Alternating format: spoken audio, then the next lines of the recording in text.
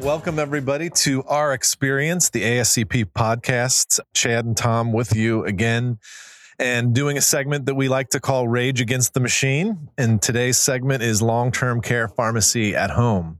53 of the 57 million people over the age of 65 do not reside in a nursing home. In 2030, that number will likely be close to 70 million of the 75 million people over the age of 65. Today's admission to a nursing home will not be tomorrow's, and we will need to become better at caring for people where they live, which is predominantly in their home. Long-term care pharmacy knows how to manage the medications for these complex individuals. We need to start doing that now for them. Let's get updated in how we can start providing long-term care pharmacy services at home. And we're very excited to have Catherine Finley of Thorn Run Partners with us today. Catherine, I am wearing a Surf Ohio shirt because we have an Ohio connection. Catherine graduated from Miami University, as I understand.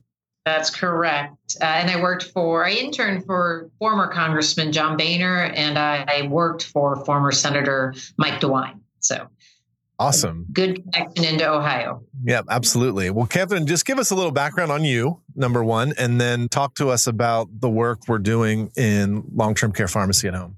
Sure, happy to. I hate to say I've been around in Washington, D.C. for quite a while, and I also have had some work at the state level. As I mentioned before, I started out my career working for Senator Mike DeWine, who is now the governor of Ohio. And from there, I went to Texas and worked for Governor Bush and in the state legislature, and then came back and worked for the Southern Governors Association for a number of years before moving back to the Senate and working for Senator Olympia Snowe during the creation of the Medicare drug benefit, and then later to Senator Gordon Smith's office, where I eventually ran the aging committee for him as staff director. And obviously through all of those twists and turns, healthcare was a key component of all the work that I did.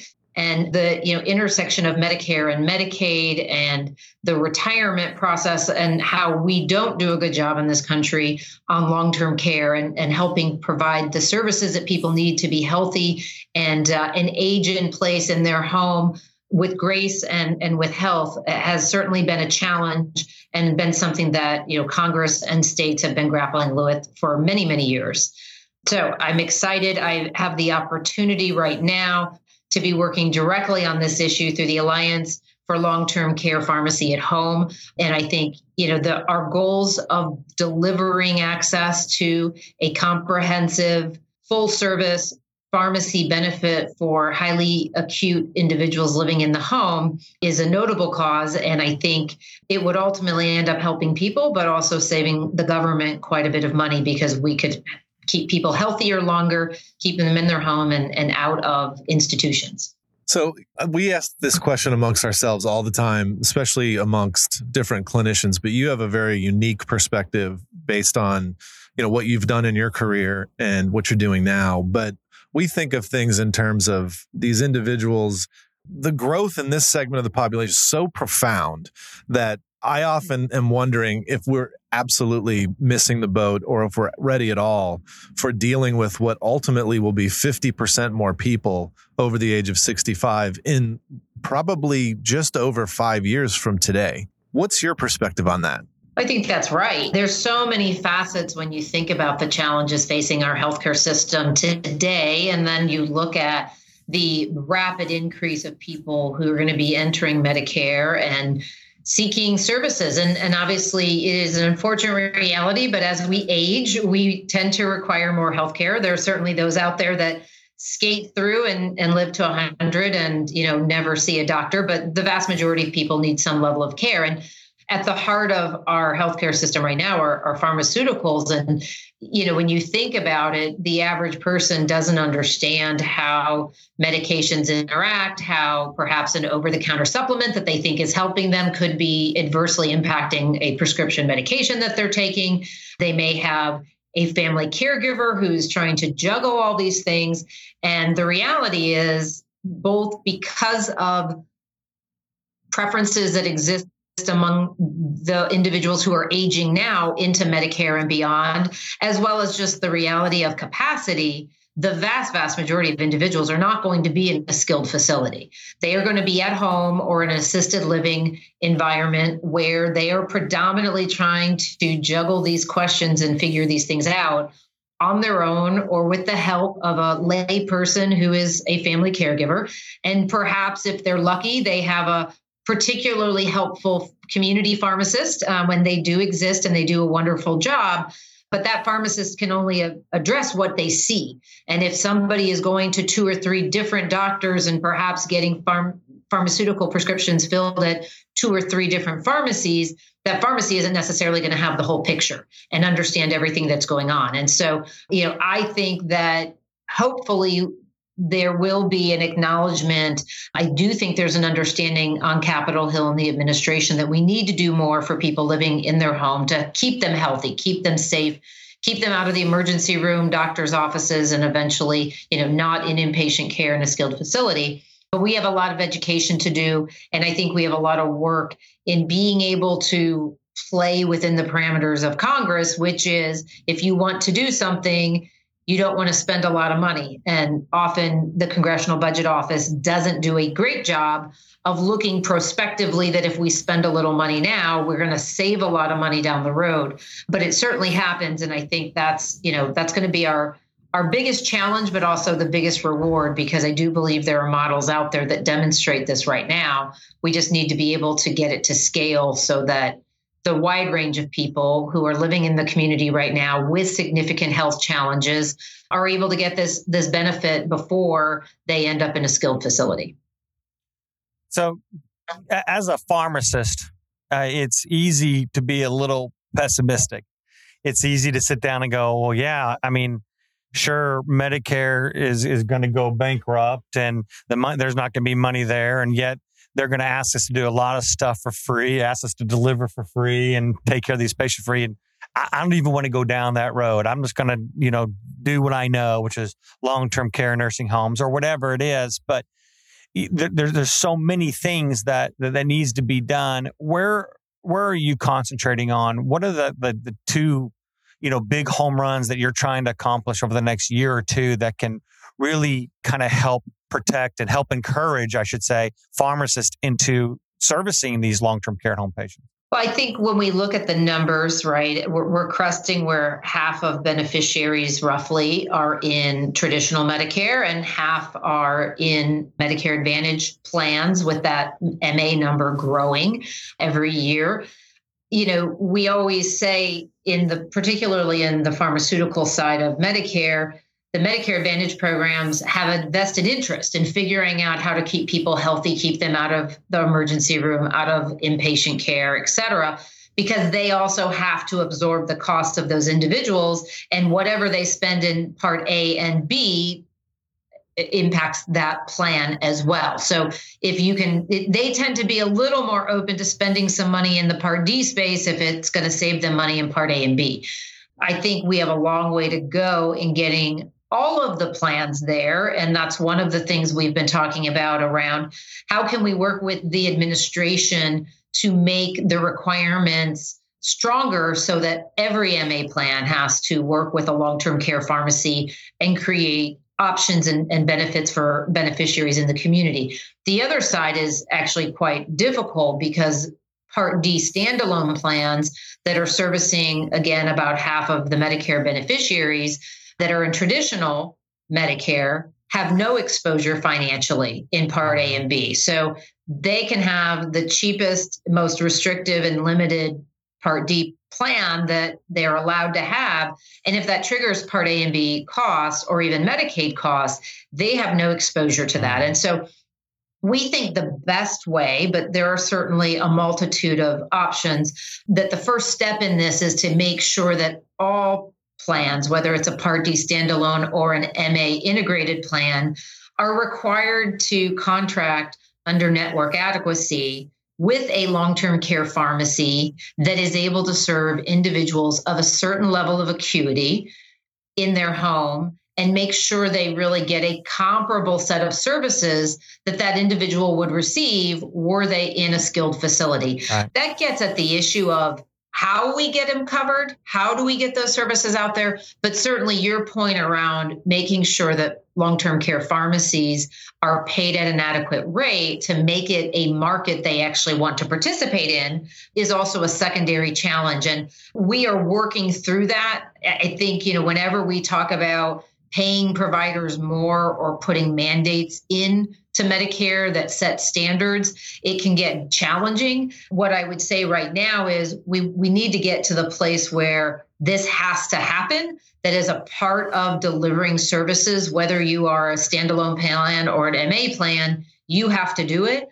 And from there, I think there's a bit of market forces because obviously there will be competition. They will have to contract with somebody. And therefore, long-term care pharmacies have some leverage finally to push rates up to equal what they're spending. And then beyond that, I think we have to see how that plays out to be able to assess what is the next step, what is the appropriate mechanism to look at if in fact that market force doesn't work and long-term care pharmacies aren't getting paid adequately to enter the market. Obviously, that's something we have to figure out once we cross that bridge. But right now, we're really focused on trying to make sure that every plan actually has to participate and have this type of service available to the Medicare beneficiaries living in the community. That makes sense. So, Catherine, just looking back at your history, and obviously the political environment today is very different than what it was when the Medicare Part D benefit was passed.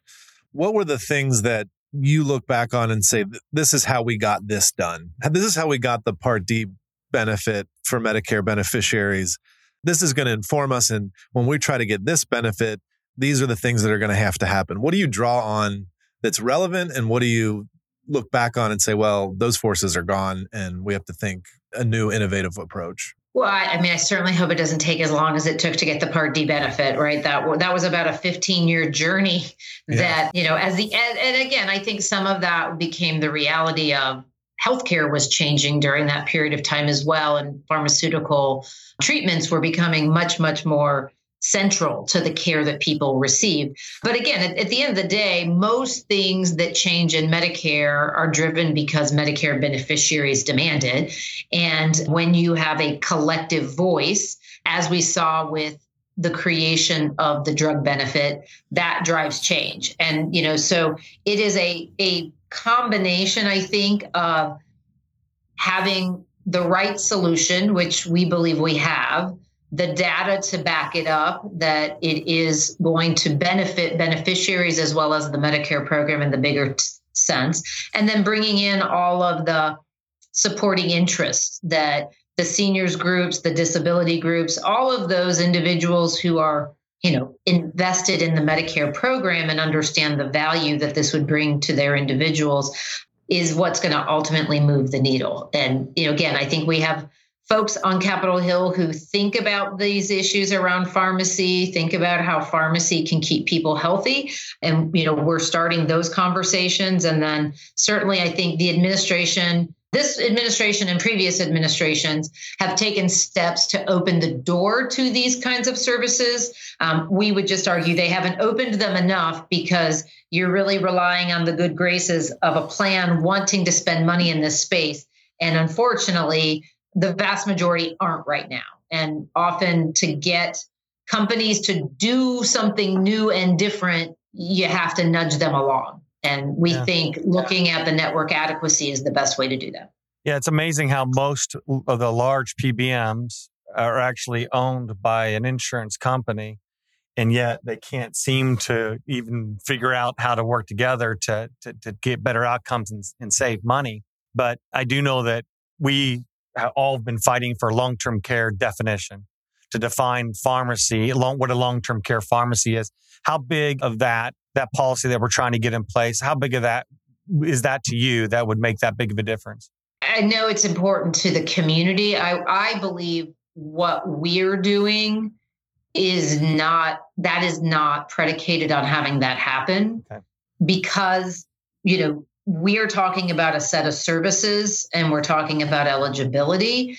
And so the way, we would look at it is if an entity can meet the services that are necessary to truly deliver a long-term care pharmacy at home benefit, and they're able to serve that population of individual at the level, eventually set by CMS, then that's really the key for us. Certainly not to say that a definition isn't helpful, but I don't think we have to wait for that to happen to go after this policy change. And I would say, I think it's really important that whatever kind of a definition it would be created, that it is forward thinking. It's not based on what the market looks like today, but is able to evolve and really capture what, new pharmacies might look like, or the evolution of existing pharmacies as they are serving people in the community and in their home. Okay, good.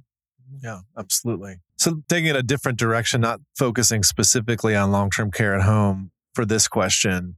Obviously, you're an expert. You've done this for a long time. How do you balance expectations from clients? In this case, it's long-term care pharmacy. I feel like I look at Jim and Arnie that work in ASCP, and they're constantly trying to hold back the entrepreneur that's like, I don't understand why you just walk in and fix this. Like, just fix it.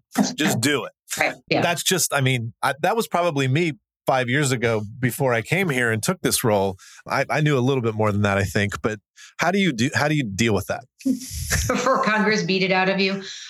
Yeah. The reality is it's a lot of education. You are correct. I work with a lot of people who don't live and work in DC. And even if my direct contact happens to be, head of government relations, they're reporting to people within, the company or the organization that may or may not be headquartered in Washington, DC, and may have a very different commercial focus or membership focus that makes what happens in DC a sideshow, recognizing that for most people in the healthcare space, Medicare and Medicaid play a oversized role in both the regulations and the policies that they have to abide by, as well as the payment structures coming in. And then, commercial plans often follow what Medicare decisions are made for coverage, new pharmaceuticals, new devices, new techniques. So it can be challenging. I think the approach we try to take is to educate, set a reasonable course, but also caution that, we are not able to, wave a magic wand and have something happen, that it takes a lot of outreach, a lot of education, both on Capitol Hill, often in the administration. And that can take a lot of time. I got a bill passed once in about a year, and that was pretty remarkable. It was a very unique situation around a member and the loss of a child. Most bills take 2 years, 3 years. And as I mentioned, the effort around creating the Part D drug benefit was closer to 15. So, big things take a long time to happen in Washington, D.C. for a variety of reasons. Smaller things that you think are no-brainers and we should be able to check the box and get it done can often take just as much time. But it really is just setting expectations and making sure everybody's involved and making sure that the individuals we're working with who may or may not be in DC are a part of those conversations. And they're hearing from the decision makers directly so they can hear it and absorb it. And again, it's a constant, you have a pathway, you get information, you make an adjustment. You get more information, you make another adjustment. It is rare that the path you set out from the start of an initiative is the path you followed to the letter to get to the end game. You're always making adjustments in this town for a variety of reasons. But one of the things that you alluded to and brought up really has to do with beneficiary demand. And I see that playing out in multiple forms. Number one, we need stories from pharmacies about successes related to services that might occur in one area that don't occur in another area. We need education of families and caregivers that might have a loved one in a nursing facility.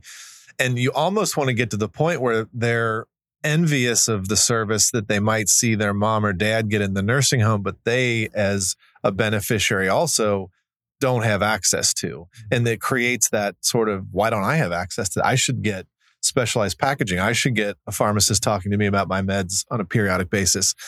And I feel like that's really important. You work with a lot of advocacy groups on the Hill. How much of that is part of this game? Mobilizing the grassroots is critical. At the end of the day, everybody in Congress is an elected official and the president is an elected official. So, I use the phrase often, the squeaky wheel gets oiled. When we're able to harness large number of voters calling for the same thing, that tends to get, member attention. Now, you can get member attention and there might be other hurdles or other barriers that exist, whether that's the cost of something or opposition from a opposing group. But, in our case, I think with regard to enhancing the services that people receive at home under their pharmacy benefit is certainly something where grassroots engagement is critical. And I think it will help turn the dial. And I think it's not just stories from pharmacies or pharmacists. It's, individuals, caregivers, people who are the direct recipient of the benefit, being able to say, this is what happened to me or my loved one because we didn't have it, can be just as powerful as we were one of the select few who got this benefit and my health status went from here down, and improved to this other level that now I feel like I can stay in the community and live in my home for many years to come. And so those are all important pieces of this messaging as we, start to engage Capitol Hill and the administration. So you sort of just answered my next question, but our listeners are pharmacists running pharmacies and working in pharmacies. What advice or what ask do you have of them being able to hear what you just said, and what can they do to help protect, obviously, their future and their longevity, but also their community? I think it's multiple steps. One is, as they are engaging with Capitol Hill, with their, member of Congress or their senators, making sure they're sharing that story and even raising with them the difference that exists and helping elected officials to understand that there is this population in the community that looks just like the population in a skilled facility, but for perhaps they have a family member or the means to have a caregiver come in every day. But again, that doesn't address or doesn't deliver to them a comparable pharmacy benefit. The other side is, as they are talking with individuals that they're supporting, are there opportunities to provide assistance, whether it's through a program that, a demonstration or some of these smaller kind of pilot programs, to be able to pull out stories and share those. And then I think it's a matter of working together and also working with other senior or disability groups in the community that you might coordinate with on other issues to get them aware of this and educate them as to, this is something that we think if individuals that meet this certain health status had access to, they'd be healthier, they'd be able to stay in the community longer. And so again, it's a one-on-one engagement, but then it's also building that coalition and that network, both at the local level, as well as the work we're doing at the more national level to build those coalitions. So maybe one last question, Catherine. Again, it's more of those global questions. I think I used to have the cockeyed optimism that the government will solve the problem at the right time, in time for what we might foresee or forecast as a major impending disaster. Are you optimistic that we're gonna solve the problems to be able to manage the care of 70 plus million people over the age of 65 starting in 5 years? Yeah. No.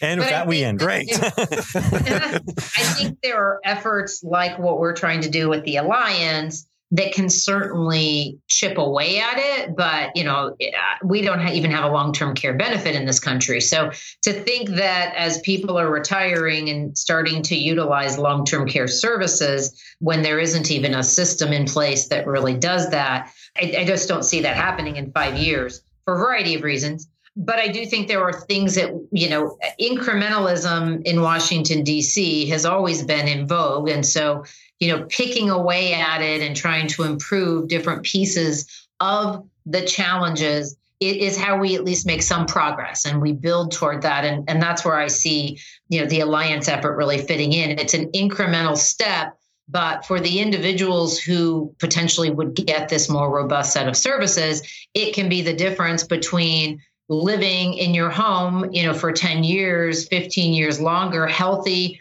able to be mobile, able to, engage, versus having one adverse health event predicated by a pharmaceutical issue, and suddenly you're now in a skilled nursing facility. And we know that for most people, that's not where they want to be. Right. I think that's the perfect sort of summary of the whole issue right there. Is there's a variety of reasons people don't want to end up in nursing facilities. They don't desire to be there. They're expensive. The government doesn't want you there either because it's expensive. We have to have them. We're always going to have them for the most acute and complex patients. So there should be this drive, to get people to accept that, hey, if I do these things at home, yeah, they're a little bit more advanced or they are a little bit more hands-on, but they keep me out of that nursing home 10, 15 years. It's a win for It's a win for everybody. But I still can't get the pothole fixed on my street, and it's been like been like a year. So I can't imagine the government's going to move fast enough. But I think that as caregivers, pharmacists as caregivers, we have to make ourselves available. We might not make as much for that nursing home patient, but we've got to deliver care. And I think it's our responsibility. And certainly, we have to make a living and be a business. So all the things that you're doing to help incentivize and to help get us paid more and that kind of stuff, we really appreciate. But at the end of the day, we're going to be there for the patient, and the government needs to support that. And so I appreciate everything you're doing and your team's doing for us. Absolutely. We've got a lot of work to do, but there is, optimism that we can make progress on this. Catherine, are you an Ohioan? Were you born in Ohio? No, I was born in Indiana, grew up in southwestern Michigan. Gotcha. Went to Miami to play volleyball. Oh, that's awesome. I didn't know that either. Okay, that's great. I didn't end up playing. I ended up not playing and going into more student government, but it is what allowed me to end up there. Well, as a lifelong Cincinnatian, and I did not go to Miami. I went to Xavier and to University of Cincinnati, but we are very prideful about our Cincinnati universities, in particular Miami University. So, well, thank you for being on. We appreciate it, and thanks for the work you're doing. It was a pleasure. Thank you. All right. Thanks, everybody. We'll see you next time on Our Experience. See you next time.